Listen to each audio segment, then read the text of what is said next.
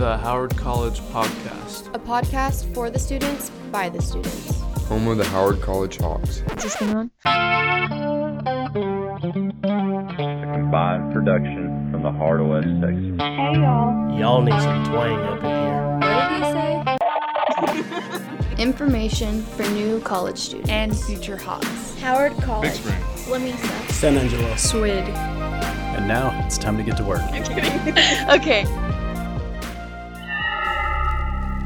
Welcome to our Howard College Halloween special episode.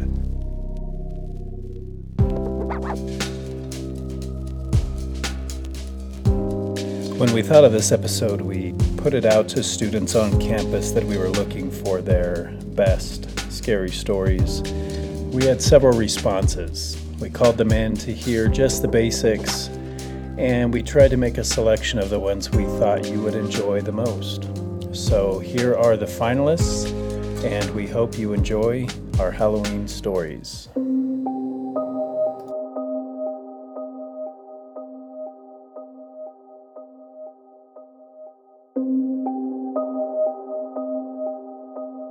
Hi, my name is Elizabeth Warren. I am a theater student here at Howard College, and this is my story. Ever since I was little, my mom has a history with ghosties. She's had many bizarre experiences throughout her life. Some that really stuck out to me was one time when she was visiting a family in Lubbock. She had a rose that was sitting in a vase next to her bed stretch, look down at her, look her up and down, and then reach back to the vase. Which that was probably one of the weirdest experiences I've ever heard from her. Another one is from Creative Arts Theater in School, a theater that Mom and I used to spend most of her time in. She got very familiar with the ghosts in that theater. She always experienced children running down the halls. Whenever she had kids running down the halls, she could feel another presence running with them, and she could hear giggling. She also would have this ghost child touch the shoulders of people who would visit her in the costume shop. And the creepiest one was when she was leaving for the day. She actually heard a voice say, "Aw, you're leaving?" So she's always had a connection with children, and I wonder if that's part of the reason why she's had so many experiences. But the one that sticks out to me the most, that I definitely remember like the back of my hand, was it was late at night. It's probably about 1 or 2 o'clock. My dad was out of town, so it was just my mom and I in the house. And my mom was just laying in bed and reading her book, trying to relax for the night. She had her door open, propped, where she could see out into the hallway, see the kitchen and part of the living room of our house. And all of a sudden, this specter stopped in front of her hallway door and looked at her as if to see that she could see her, and gestured to somebody behind her as if to say, "Hey, she can see me right now." And she looked around, the specter looked around, and was almost like saying, "Is this normal? Is she supposed to see me right now?" Now, my mom did tell me that she never heard any audible voices from this ghost, but her facial expressions were so vivid that she could understand what the ghost was feeling. And my mom's instinct reaction to that was, I was out of bed. That I snuck out of bed and I was trying to mess with my mom. So later she calls out and she's like, "Elizabeth, what are you doing out of bed?" And of course, me being the elephant foot that I was, I stumbled down the hallway and I popped my head in the door. I was like, "What? I was trying to sleep." And she said, "Oh, that wasn't you walking around the halls?" And I was like, "No, I just fell asleep." And so she told me to go ahead and go back to bed, and so my annoyed teenager self stomped back to my bedroom. And later she got up and she turned on all the lights in the kitchen and looked in the living room, and there was nothing there. So she's seen a lot of ghosts of children and very, very unique things.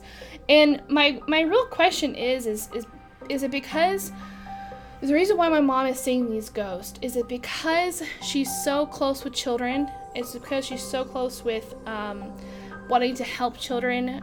She's a teacher, she's an educator. Or is it because she was a part of theater and she was more open-minded than other people she knew? So that kind of is an open-ended question that I'm still trying to learn. Do ghosts choose who they show themselves to? Thanks, Elizabeth, for sharing that story. We have more to come, so stay with us. But first, a little story of my own. So some friends and I do a activity, I guess you could call it, called bikepacking. It's basically backpacking, but you're using a mountain bike as your mode of transportation. So you have your bags strapped to the handlebars, to the frame, to the seat post that are holding things like your cooking gear, your food supply, your tent, your sleeping bag. And you get out into some backcountry or some wilderness areas to explore and just enjoy being outdoors. Last summer in May, we decided to take a very long trip. We'd all been looking forward to it, and the trip was almost the entire distance across New Mexico. So we started in Santa Fe, and for several days we rode south towards Hatch and Las Cruces. So around the middle of this trip, we'd been on the route for maybe 4 days at this point. We had already traveled, maybe 200 miles or so. Our goal was to kind of get across this little desert stretch we were in and approach the Cibola National Forest, where we were hoping to camp that night in the National Forest property. Now it's getting pretty late in the day, and sunset's approaching, and we're really aware of the distance we have left before we reach the National Forest. It didn't seem like we were going to make it before dark, so we kind of started looking around for somewhere we could camp that night. We stopped at this area to rest and look around. It was on our map. It was called Riley, New Mexico, and it was kind of an old ghost town, I guess. It was actually called the Riley Ghost Town, but it was really ruins. There was a lot of adobe structures that looked like possibly old housing. There was something that kind of looked like a church, maybe, that was old and in ruins. We found out later it was an old schoolhouse. And there was definitely an old cemetery there with headstones dating back to, I think one of them we saw was 1893. And you have to picture this area. You're kind of in a bowl, and there's some sagebrush covered hills around you. I wouldn't say mountains, just definitely hills to where maybe you couldn't see more than a half a mile in any direction because there's hills just real up close to the area you're in.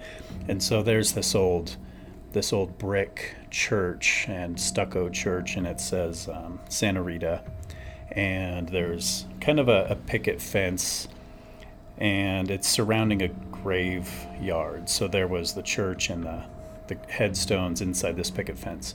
And we found an area outside the church area that was kind of a pavilion, I guess.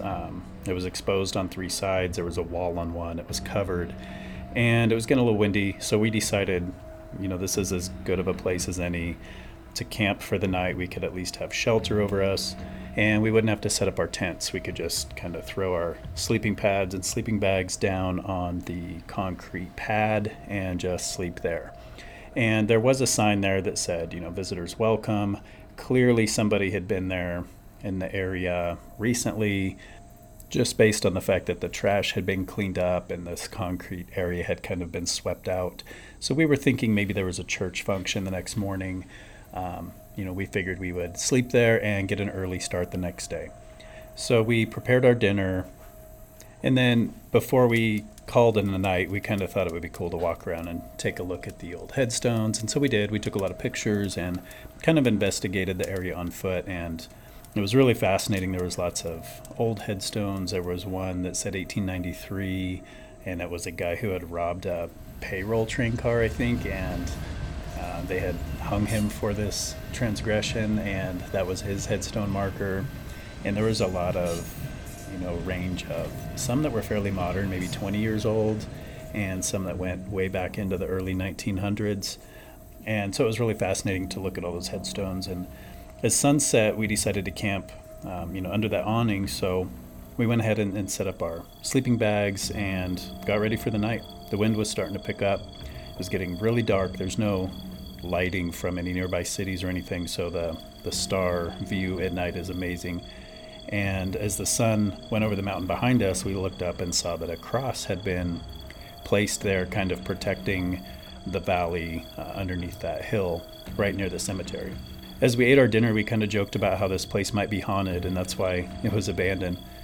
So when you're doing something like this, you cook by these kind of portable stoves. They're called a jet boil, and it's like a pot with a burner under it and a fuel canister, and so you can pour your water in there and boil the water, or you could cook right in the pot. So that the jet boils, our forks and spoons and our bowls and our cups were all kind of left out on this countertop that was in this pavilion area. And we figured there was no point in putting that stuff away. We were going to need it for breakfast in the morning, so we just kind of left everything out on the countertop and laid down. It was dark.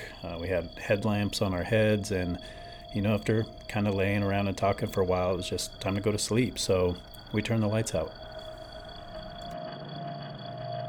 Just as I was starting to doze off, I heard a loud crash, and it almost just sounded like complete chaos going on around us. And we all kind of jumped up, and I think the other two guys that were with me were sound asleep at the time, and we all jumped up and turned our lights on, and we're looking around, and we had realized that everything that was on that countertop was on the ground.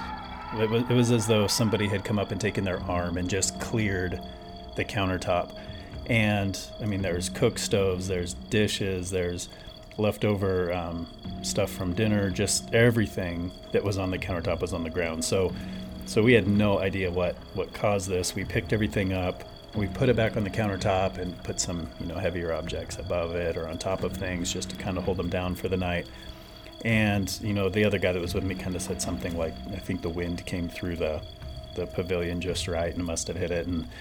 And so we were definitely a little on edge at this point, and so we turned the lights out and attempted to go to sleep again.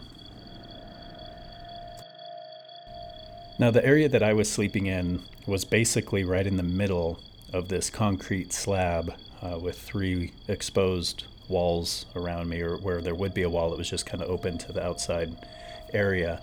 And I just set my sleeping bag right in the middle of it, and that's where I decided to sleep. And maybe about 30 feet away was a barrel, kind of like you see at a park where people put their trash and stuff. So this barrel was sitting over there, and I had maybe been asleep for 30 or 45 minutes, and I could clearly hear an animal digging around in that trash can.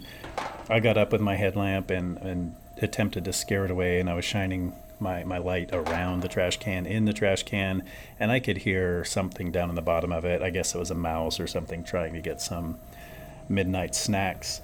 So after unsuccessfully scaring that animal away, I decided just to do my best to try to get some sleep. So again, laid down and tried to go to sleep.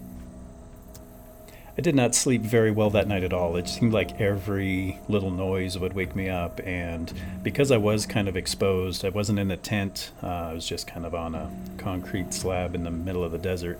I was really aware of noises, and I was really aware of, if a coyote were to come up and sniff around at my sleeping bag in the middle of the night. So I really didn't sleep too well at all. But finally, morning did come, and we got up and kind of started moving around and getting ready to make breakfast. And to go back to the jet boil I was talking about, that stove, it kind of packs down into a canvas case, like a carry case. So imagine the size of a 2-liter bottle. But it's made out of canvas, has a zipper on it, and that's kind of where the stove and my cook set and some of my food were stored in this bag that is easy to kind of move around. You could take the bag out and know that everything you needed was in there. So that night when we put everything on the countertop, I'd left that bag with my cook set and everything on top of the counter. And after we ate breakfast, we're getting ready to pack everything up and head out for the day. and I could not find that bag anywhere. So I asked the other guys to help me look for it. I was thinking maybe last night when that wind or whatever it was came through and cleared our countertop off, maybe, my bag kind of got out into the dirt a little bit and the wind had carried it off a little ways away. So we walked around for, probably 15 minutes. We just kind of walked around almost like a search party, like 3 guys across, walking around the pavilion, scanning the ground, looking for, did the bag roll off a little ways? We went back in and searched in the pavilion to see if it had blown into a corner. I even asked them to unpack their stuff from their bikes just to make sure that it hadn't accidentally been packed somewhere else. And we spent a while looking for this, and finally it just got to the point where I just had to accept that it was gone. I couldn't find it, and packed up the best I could, and it was time to go. So we headed out. Now, as we were leaving this pavilion, we had to ride right by that cemetery, and I remember really kind of freaking out, and I was half joking and half serious when I said something like, we look for this thing everywhere. If I ride by one of these headstones and I find out that this thing is hanging on one of these old things, I'm going to lose it. I'm going to totally freak out. And I almost didn't want to look as we rode by those headstones, but I did, and I didn't see that bag anywhere. So we continued on our journey. We rode that day into another little town where we got a hotel for the night. We unpacked all of our stuff, kind of washed up, repacked everything, and another day goes by and we keep riding again. And now we are 2 days and about 100 miles past where all this happened in that ghost town. And we get to the high point of our trip, elevation-wise. It was Bear Trap Canyon in a national park, and I think it was like 9,000 feet. And it was kind of that moment where, you realize you've just accomplished the hardest part of the journey. So we were really, really feeling good about that. And we set up camp that night, maybe 10 or 15 miles past that summit of that area. So we were setting up our camp. So I'm 20 feet away. We've got our bikes kind of leaned up against some trees, and we're all doing our own thing. We're all busy setting up tents, setting up sleeping bags, packing stuff.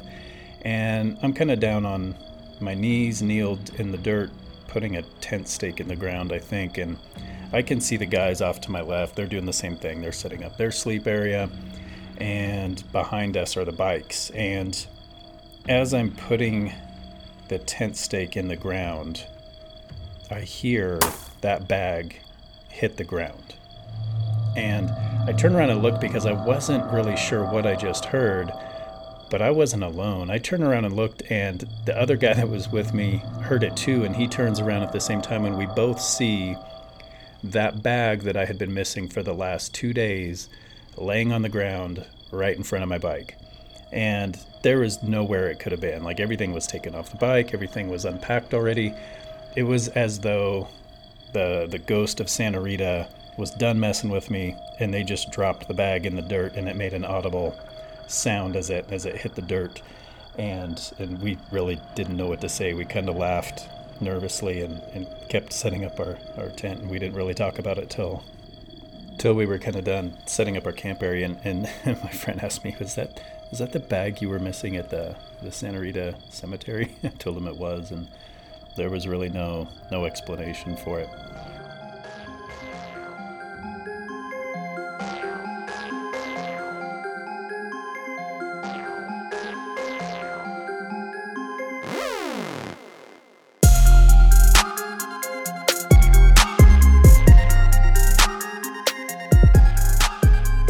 We have another story for you from one of our very own Big Spring students, and if you think you're ready for this one, think again. This one happens in the dorms on the Big Spring campus, so hold on. Okay, well, I'm Melissa Rios. I am a sophomore here at Howard College. This is my second year here. I live in the girls' dorms.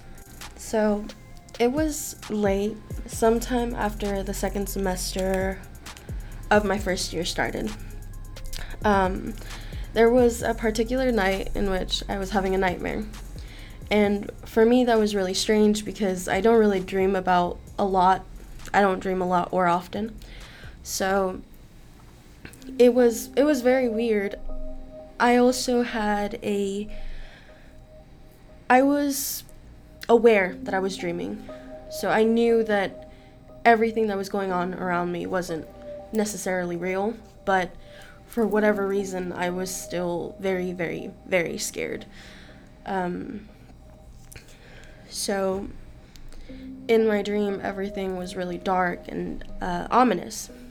And I realized after a while that there was this darkness that was kind of following me. And I realized that it was a darkness that wanted to cause harm to me, which is why I felt really scared in the dream.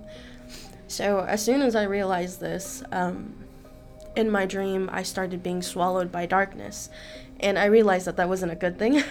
So I ran away from it. And it would do anything and everything that it could to get me to run to it. And it didn't work. But after a while, I saw my 2 roommates, which they were my friends at the time. I saw them just standing, about to be swallowed by the darkness as well. I grabbed one of them by the wrist and told both of them to run, because the darkness was about to come. So as I was holding my friend's wrist and running, she ended up jumping on my back. In my dream, I thought this was fine. I thought she was tired, so I was like, it's fine. Just let her. The issue was that as soon as she jumped onto my back, I didn't hear a second set of feet running behind me, and there were 2 of them. So I turned around to tell my friend to run, but when I turned around, I saw her face, and her face looked very terrified.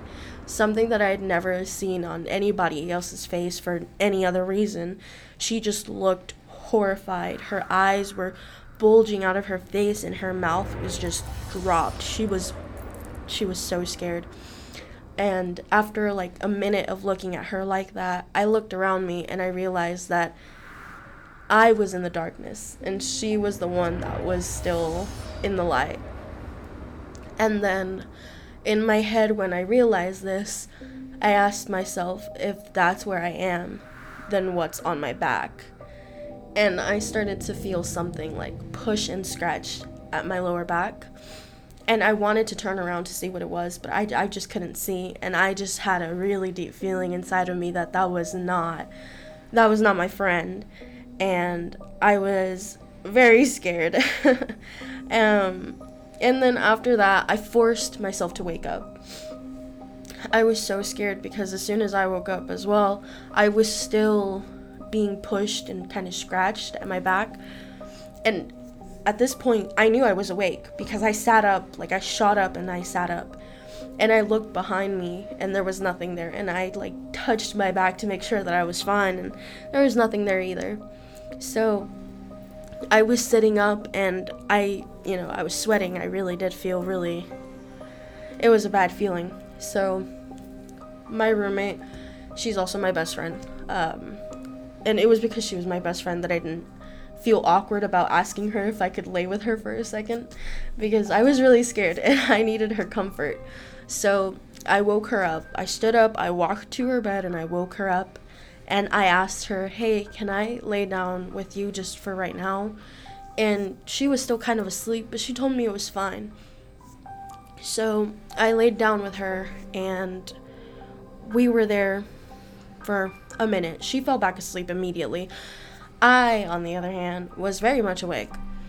So the way that our dorm room is set up, it's a big square, and in the center it's a little square. And the little square is our closet space and our desks as well. So needless to say, there's a hallway that leads from, not a hallway, but more a pathway that leads from our beds. And if you turn to the left, you'll get into the bathroom. And if you turn to the right, it's the other set of beds to our other roommates. So I was laying there with her and I was staring off into the pathway. And as I was staring off, I saw something. And I was thinking about it for a minute because I knew that I saw like a shadow. The issue is that the shadow, it wasn't like one of my roommates, like they woke up and peeked around the corner. It was something else. And I knew that because, you know, the way that the shadow was peeking over the corner, their hair should have came towards the side to the bottom, but it didn't. It didn't have any hair. And we all had long hair, so I was looking at it and trying to figure out if it was my roommate kind of like poking fun at me. And then after a minute, I realized that it wasn't, and I started having this feeling of dread and fear all over again. And as I was looking at it look at me, I then felt it start to smile because of how scared I was. And because it smiled, I got even more terrified. I was so scared, and I wasn't shaking, I wasn't screaming, I wasn't doing anything, but I knew that I was seeing it, and I knew it was seeing me. So when, after like a minute or two, I did a really dumb thing that I'm not proud of, but I turned around and closed my eyes. Instead of saying anything or screaming, I just turned around and closed my eyes and pretended it wasn't there. I then, after that, I fell asleep on her bed.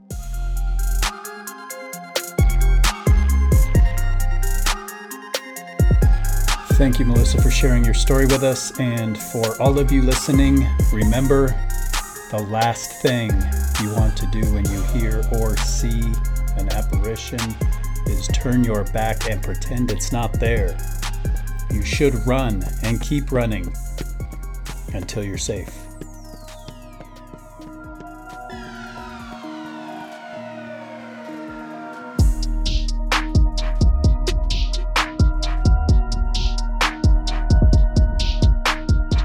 Hi, my name is Dan Evers, and I'm the professor of theater here at the Big Spring campus here in Howard College.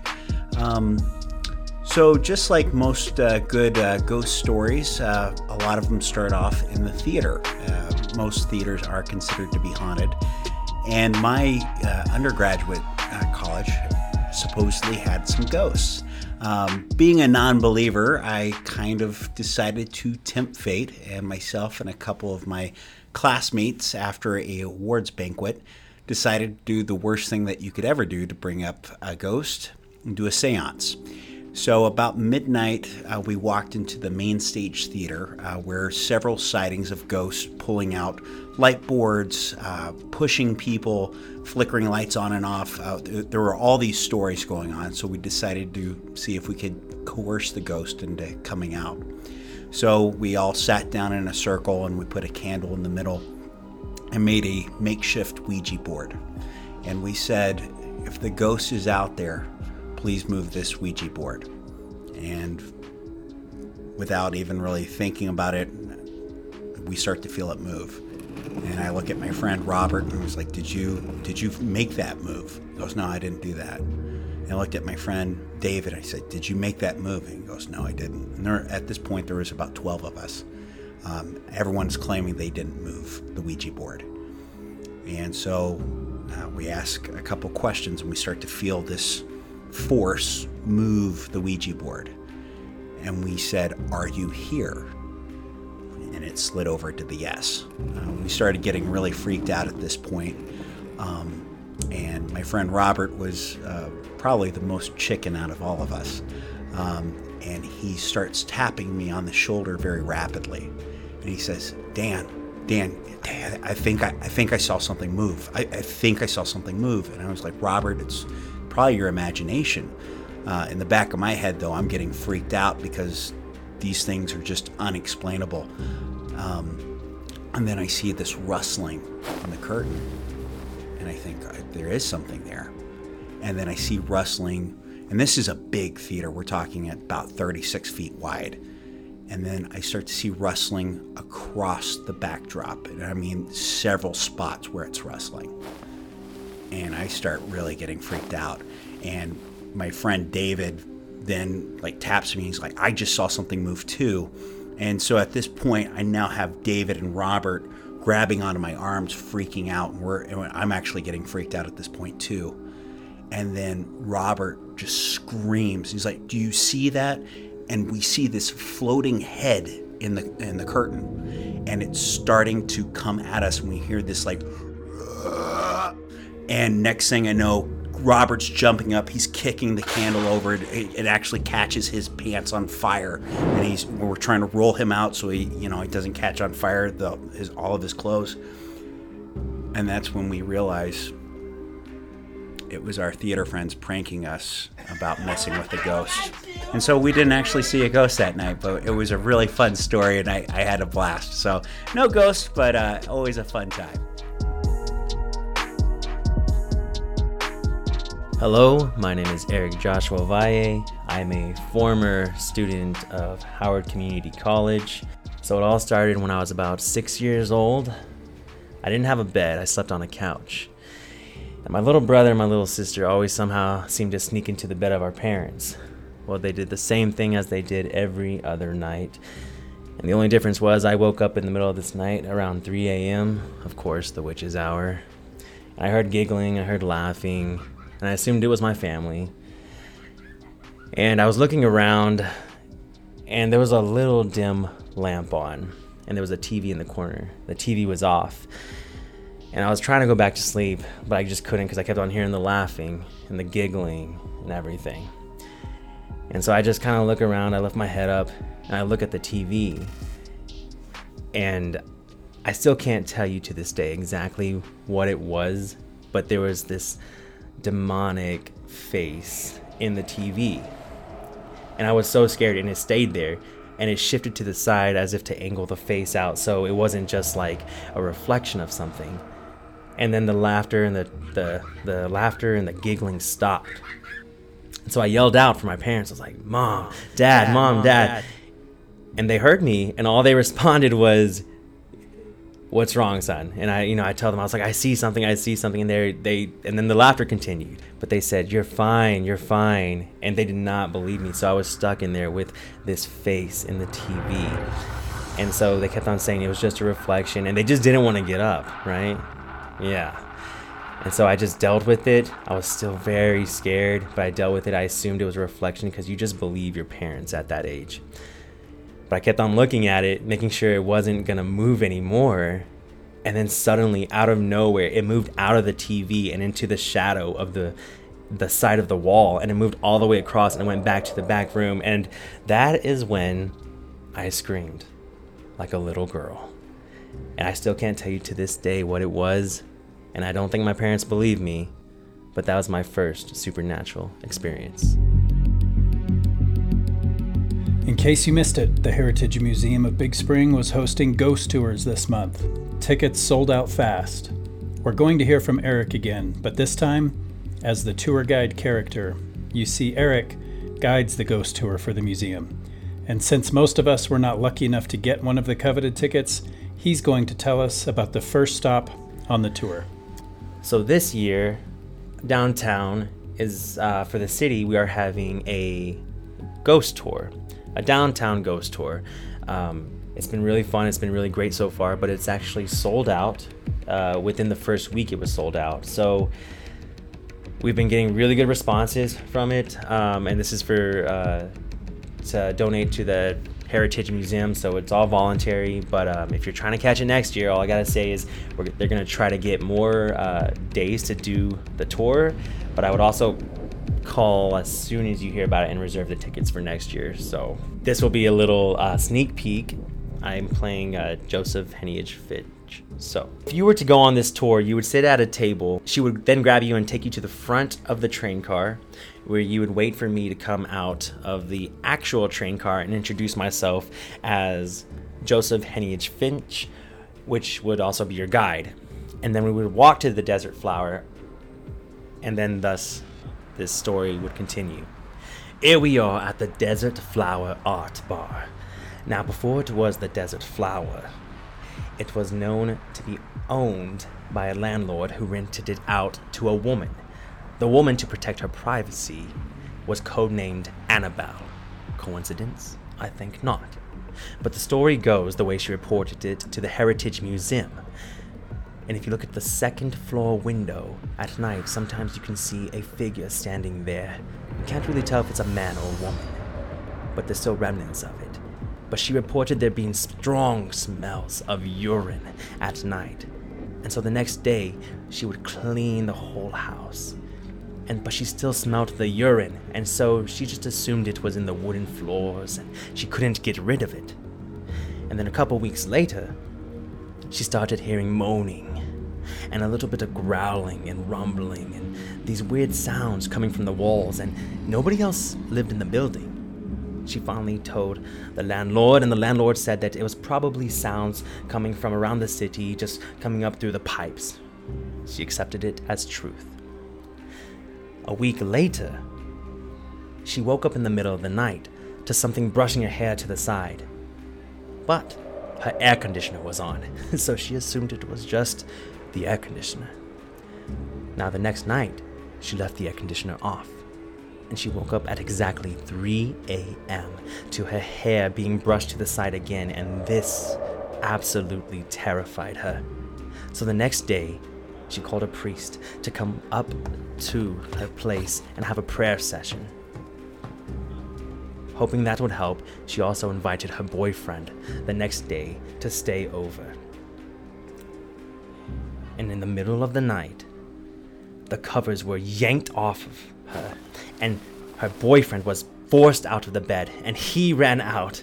And before he left, he said he would vow to never come back to her place unless it was to help her move out. She then had more prayer sessions, but nothing ever helped.